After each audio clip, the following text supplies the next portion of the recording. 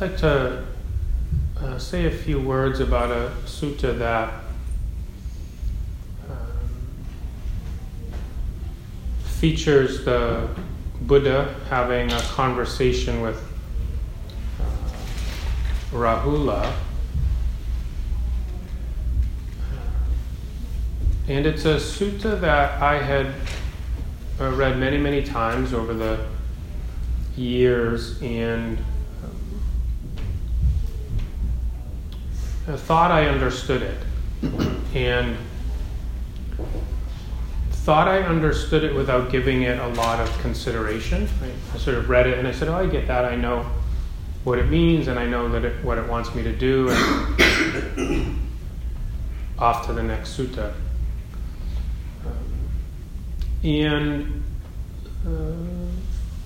5 or 6 months ago, I came across it again and decided to look at it a little bit more closely, but more so to really reflect on it a little bit and to consider if I had missed anything or not. And of course, you know where where the story is going. I missed a lot, and I didn't really get it. And one of the things I learned as I was really looking at the sutta is that there's a simplicity to it.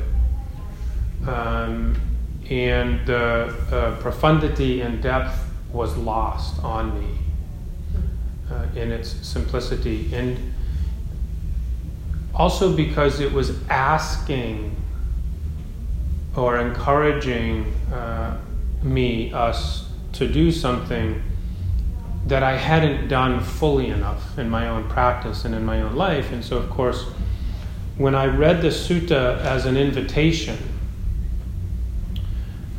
to approach my life and my practice differently or with a different eye or with a different intention, I started to understand the power or potential of the sutta, of the teachings contained within the sutta. And I think this is how we're supposed to work with the suttas. We read them and we hear them and we have some grasp of them, probably. And yet, they're asking us to experiment in our life. They're asking us to experiment in some way, to do things differently, and to pay attention to the outcome of doing things differently.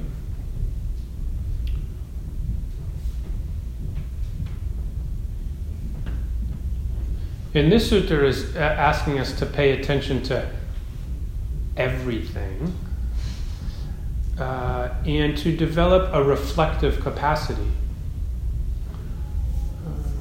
to, in my words, to really develop a contemplative life, one that looks closely at experience and one that looks closely at action, to understand what the Buddhist tradition would call the true nature of our own mind, so that we understand how suffering is caused, so that we understand how suffering is alleviated,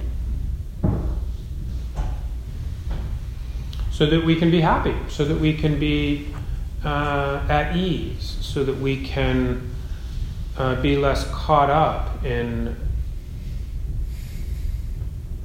degrading ourselves in the many different ways that that we do that, or degrade others in the many ways that we do that.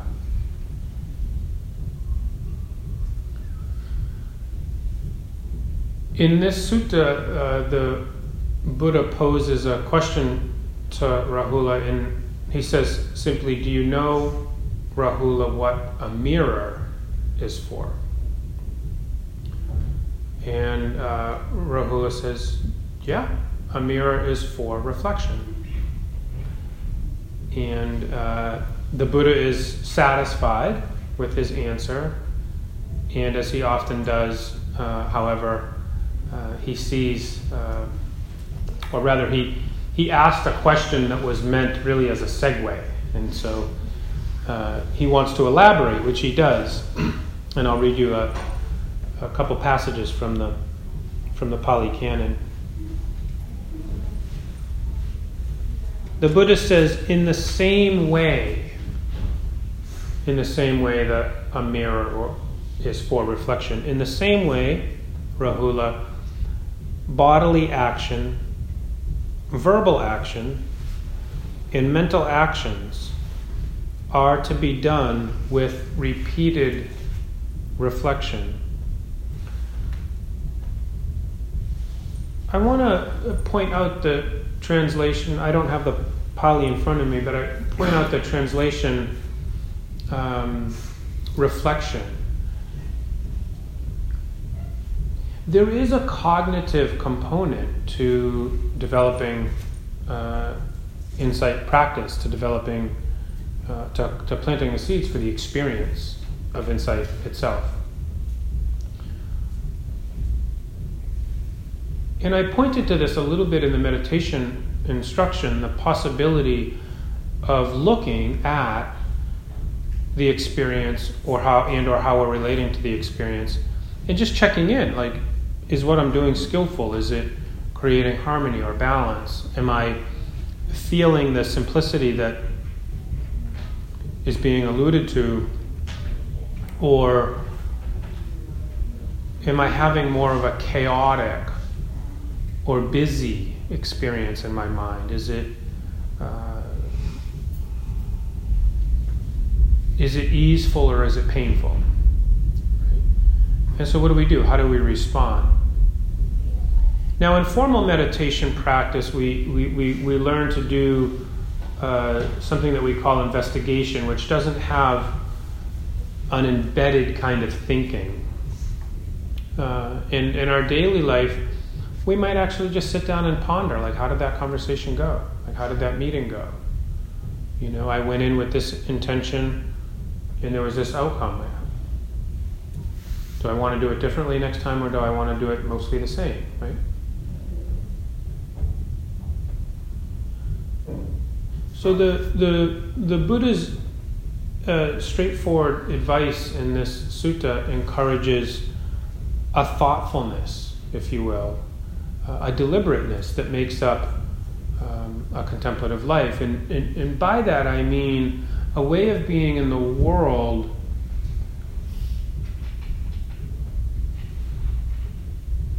where our introspection merges with an analysis of action and outcome. So we're doing that all the time.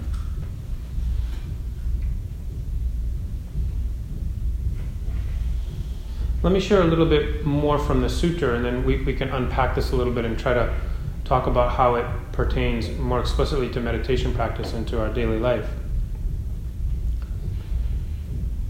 The Buddha says, whenever you want to do a bodily action, you should reflect on it.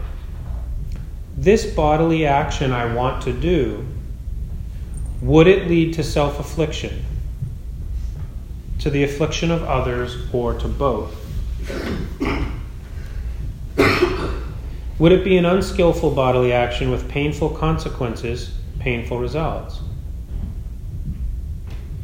But if on reflection you know that it would not cause affliction, it would be a skillful bodily action with pleasant consequences, pleasant results, then any bodily action of that sort is fit for you to do.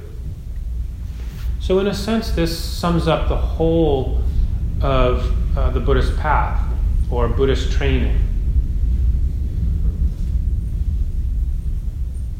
Training can be an edgy or controversial word. Training in other social contexts can be heavy-handed or have all kinds of obligatory methods that we might have an adverse relationship for various reasons.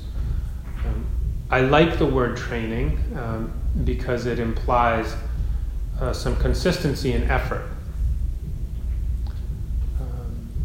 And this possibility that is written into the scriptures will require, whether we use the word training or not, a lot of care and consideration and some time and effort. And we really are truly training the mind, in a sense.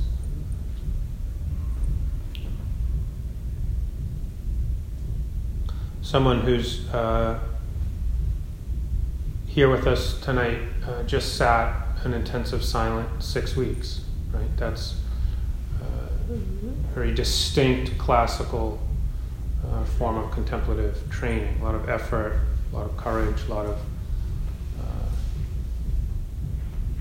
difficulty, met to the best of one's ability with this kind of discernment. What is happening? Why am I suffering? You know.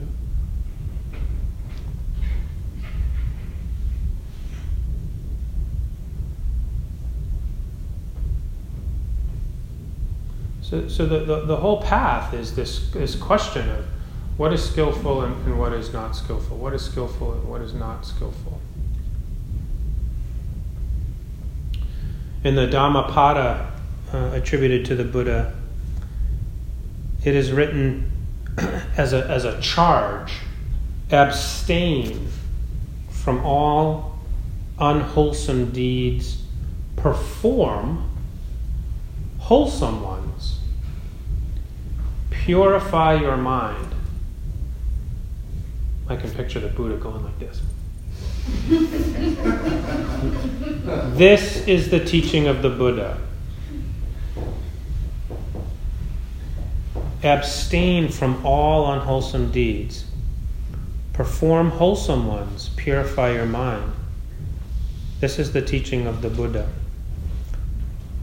So simple and yet so hard to do. I mean, we're all still trying to do this, and it makes it sound so easy. You know? Abstain from all unwholesome deeds. You know?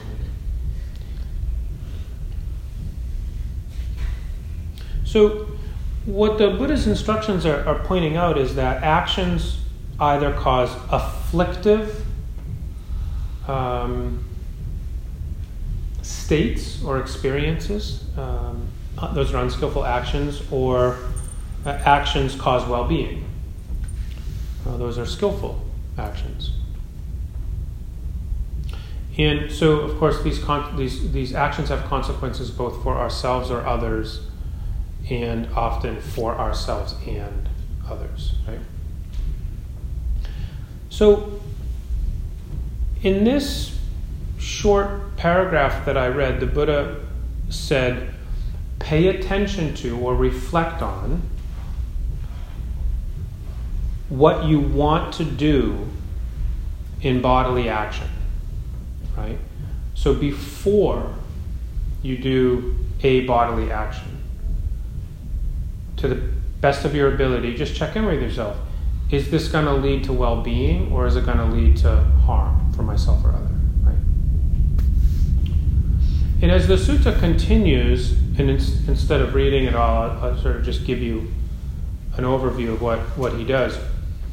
He says, when you're doing an action with your body,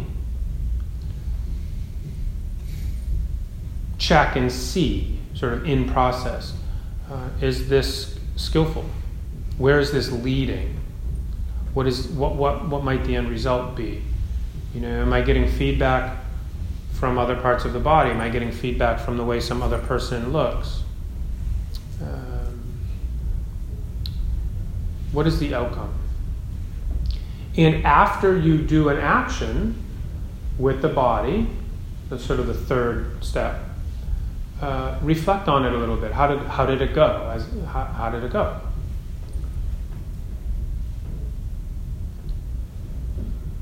So in relationship to body, there's before, during, and after reflection. Okay?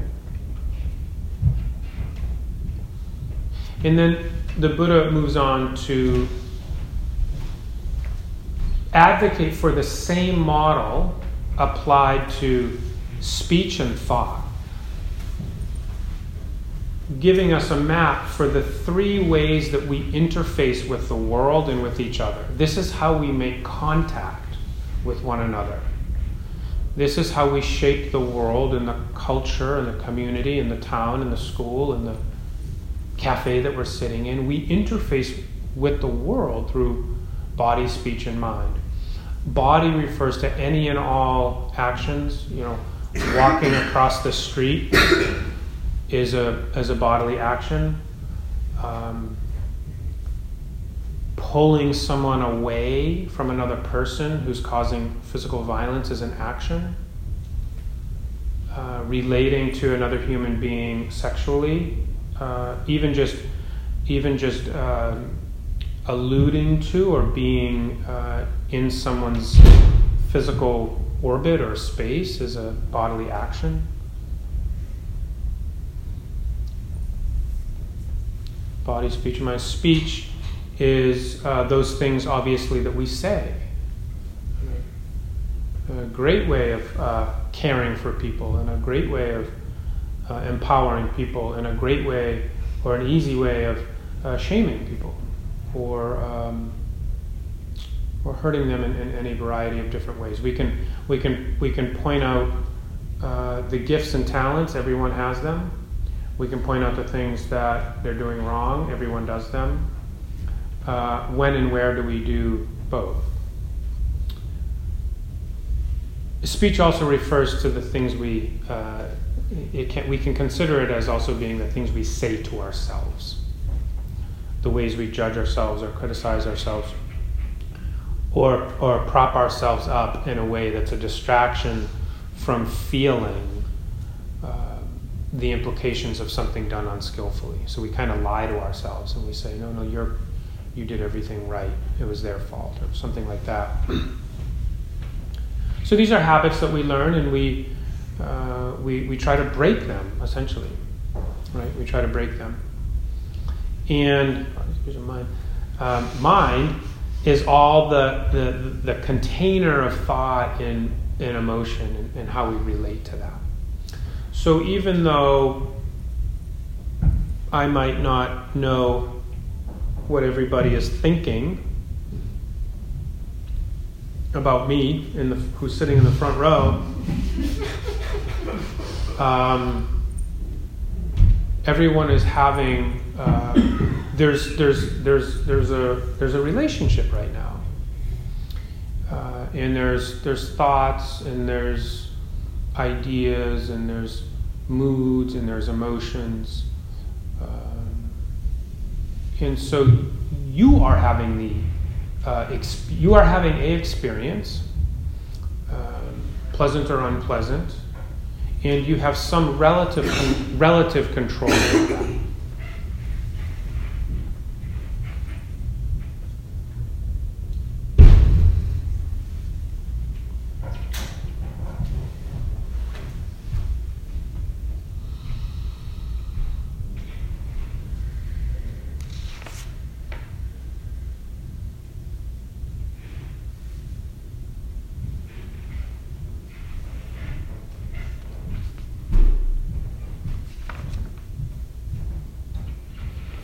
So the Buddha in this sutta is explaining the importance of applying this formula. So it's like a pre-contemplation, a during contemplation, and a post-contemplation or post-reflection with body, speech, and mind. So he's talking about the importance of applying this as a formula, in a sense. Becoming aware over time, becoming more aware of the relationship between action and outcome. Of course, to present moment activities as a form of following activities that have been completed, using reflection to assess the likelihood that a similar action in the future will have a pleasant or unpleasant outcome. Similarly, many of you know from your own reading, and because I often will cite it, the Dhammapada opens with a stanza that basically says, we create the world through mind. Our perception is like a pair of glasses. We can be looking at the same thing, and we can, if there's 20 people in the room, we have a different experience. We see something slightly different.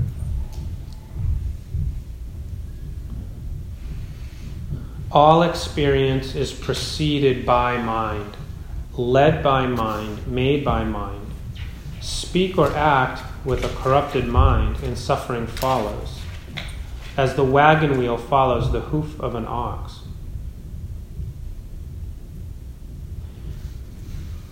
So what we think and what we say and what we do is going to have an outcome, always. And we talk about not having very much control in our life. In a sense, we have limited control over our experience of life. And when we sit down and meditate, we see that pretty quick, don't we? Somebody said, it was Thursday, on Tuesday, somebody said to me, I was on Skype, and a student with a fair amount of experience, and he was reporting on his meditation practice at home, and he said, man, I just don't really have much control over what happens in my mind. Specifically, he said, I really don't have much control over what thoughts enter my mind. Mm-hmm. And we all know that experience of starting to see that in our, or many of us have that experience, recall that experience in our own practice sometimes. And the way he said it, I could tell that he was really seeing it. He was really seeing the limited control he had over what came into his mind when he meditated. And while as a basic principle that's true, this teaching and this formula are trying to give us an edge on a fairly uncontrollable world by choosing to be in direct relationship with our intentions and reflecting on the outcome of those intentions moment after moment after moment after moment after moment. So my experience of hearing these teachings is it sounds like it's probably going to be pretty mechanical, and it's going to be a lot of work to do, and it's going to make me really tired, and I'd rather just sit there and watch my breath. And it does feel like a big project. And I would encourage you, one of the reasons why I'm talking about it is I would encourage you, I don't know if you like the word project or not, but I would encourage you to take it on as a project, and if you get tired, really simplify and just watch your breath. And I think over time, you're going to notice that you're starting to do this more often.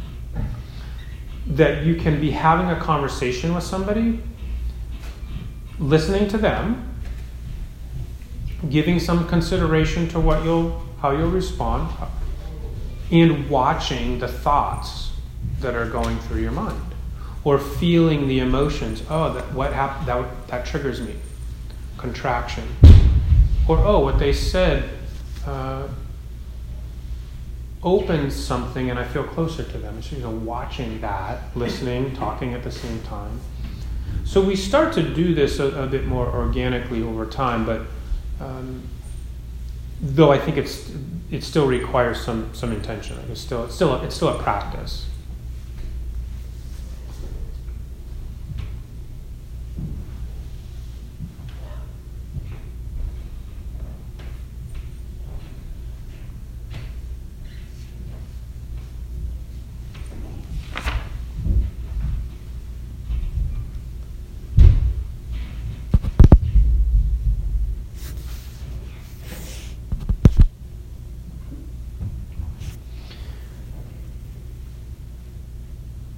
I want to offer a couple examples, ways that we can think about this very concretely in practice and in daily life. And I'm gonna draw from the mundane in a sense, and try to help illustrate that freedom comes as we interface through the mundane, what we what we would define as the mundane experiences of our daily life, the freedom comes through the relationship. The insight comes through the relationship with the thing, not the thing. Right? In the Buddhist tradition, there's, as many of you know, there's these different maps of awakening, and in one such map, at an early stage where there's some really formative insight, one of the things that gets resolved, one of the things that goes away is our attachment to rites and rituals.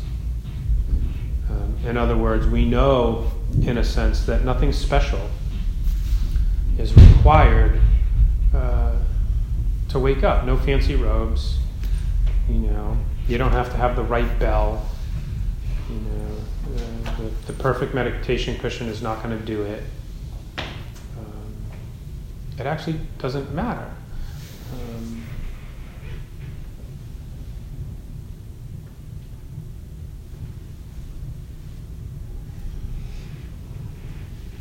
So, something that I've been experimenting with in my own life, let's see, how can I explain this?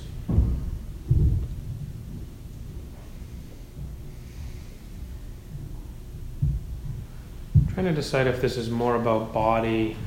This is kind of about body and mind. It's definitely about body and mind.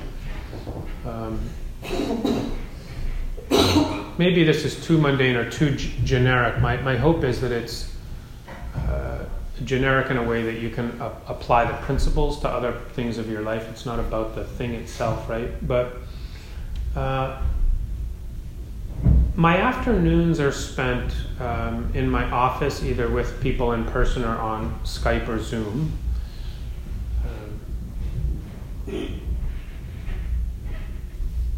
I never would imagine growing up that I would spend my whole day talking to people on a computer, but I do. And I'm also alone. Like I'm either I'm alone. Like I'm with that person, but I'm not going to an office. I'm not going to a school anymore. I'm in a home office or an office here in Cambridge, and there's usually no other people around except for that one-on-one relationship. And so I'm kind of isolated, we could say. I'm a little bit isolated in that regard. I don't have a lot of peers or colleagues in the conventional sense, not a lot in numbers.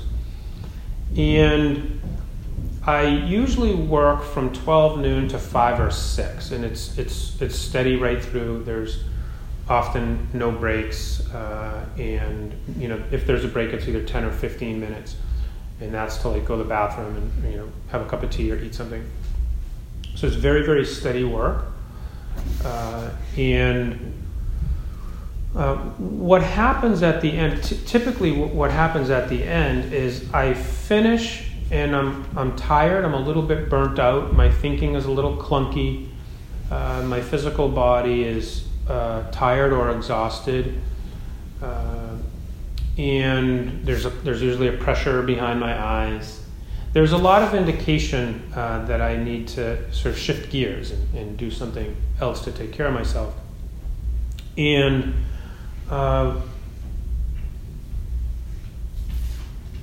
what I often do is shut Skype off and turn email on.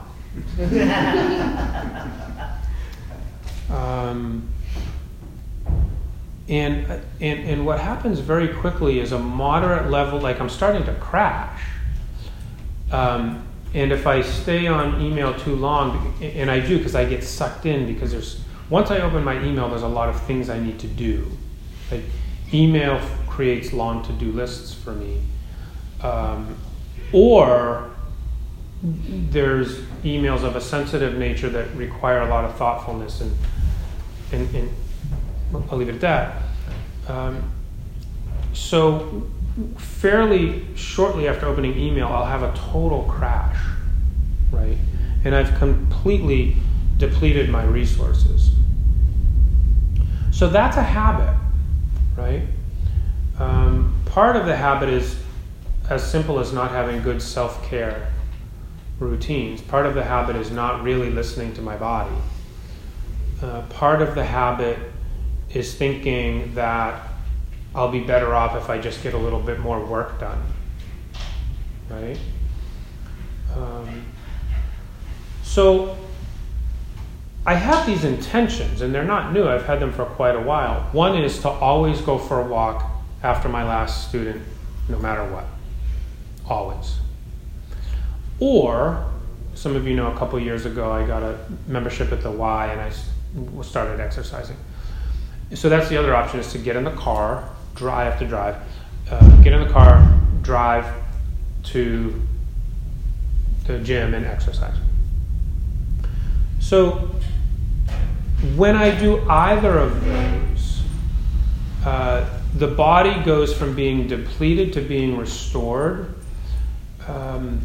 The holding of people's narratives and their stories and the unmet needs and the unresolved suffering that I'm feeling very close to, in a sense the body and mind are holding it physically and emotionally, I start to feel some space from that, right? That's not a distancing myself from my clients or students. It's just creating a space from the felt sense of all those conversations. Actually, often what happens, particularly on walks, is that ideas come that would be, and often are helpful to those students or clients. Sometimes even more so than that would come to me in a session, right? I get restored, the mind freshens up, and I can come back from the walk or the gym, and I can do a lot of email. No, I can go back at that point. I can do some email, or I can just do something else that I want to do, right? So there's a sense of like knowing how to take care of myself, knowing what's going to cause the least amount of affliction in my own body and mind. And in this case, there's a direct correlation to other people in my life. When I really take care of myself, which requires putting some people might say rigid boundaries on when I'm available. If I put really, and I break them sometimes, of course, I have to, but fairly deliberate boundaries and do these self-care routines, I'm happier. The body and mind are in the place that I want to be in. I want to be in relationship with my own mind and body. I'm probably a better partner, and I think I'm a better colleague to the people I work with, and I'm probably a better teacher and a better teacher to my students. And when I avoid or am sucked into the delusion that I need to keep working, keep doing, keep working, keep doing,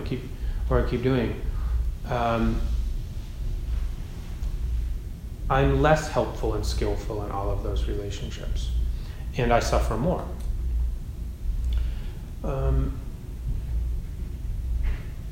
I see, and I won't say too much about this, but I see a little bit in myself. It's something that I'm so adamant about, but certainly I see it a lot in the people around me. The inability to disentangle from devices and social media, and most of us talk about it. A lot of people say, "Oh, I'd really like to be on those things less," but there does seem to be some kind of an addictive relationship that many of us have with them. Technology moves so fast, and we've created this expectation that we will be available to each other promptly. And in certain contexts we need to, or as soon as possible. But I've been thinking about this a lot recently, and though technology can itself function quickly and information moves fast, I'm not so sure that our nervous systems are wired such that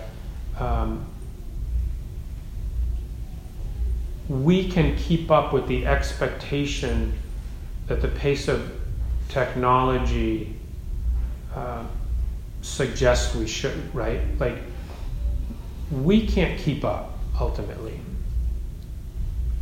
And many of us feel that in our nervous system. So this would be another way of working in a very ordinary, mundane way in our day-to-day life, right?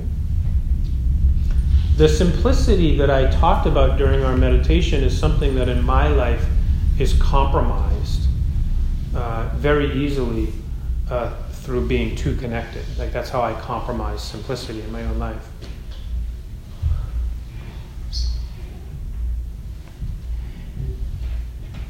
So I could give many, many examples of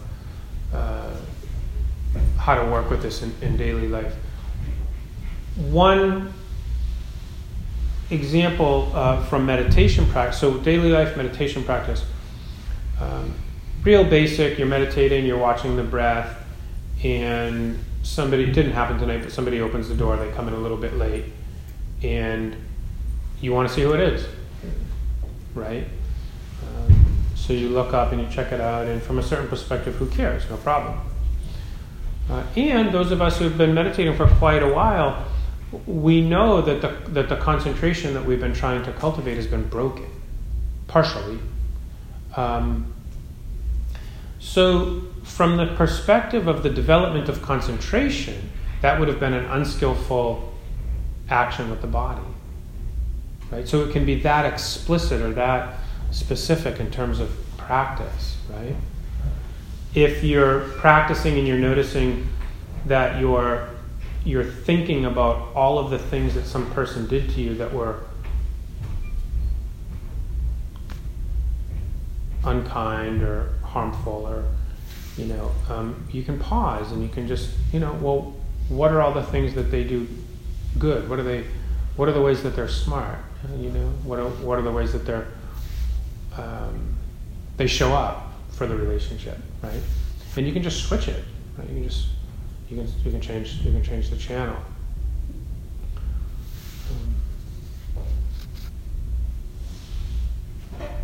So what would it be like to really take a teaching like this and see it as not something abstract or part-time, but really begin to develop this sort of discerning reflection moment to moment. And what I'd like to suggest is that you might find a radical kind of intimacy. You might find that it's impossible to fall off the path. People say, I fell off the path. What they mean is I'm not meditating very much.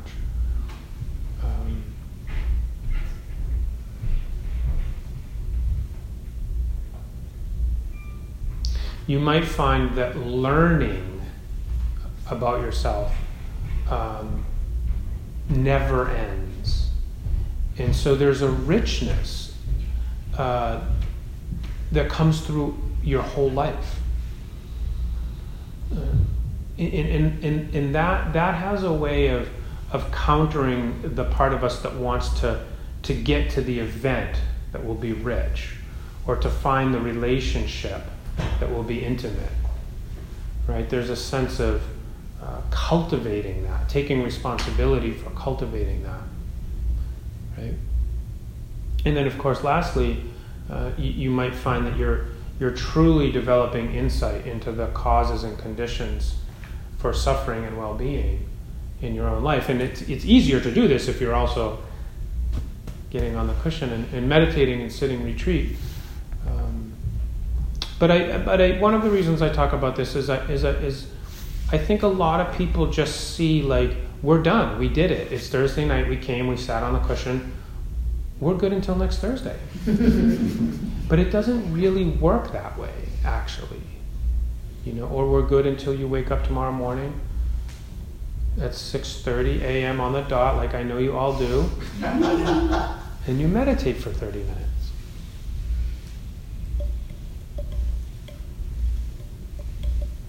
Okay, I'll stop there.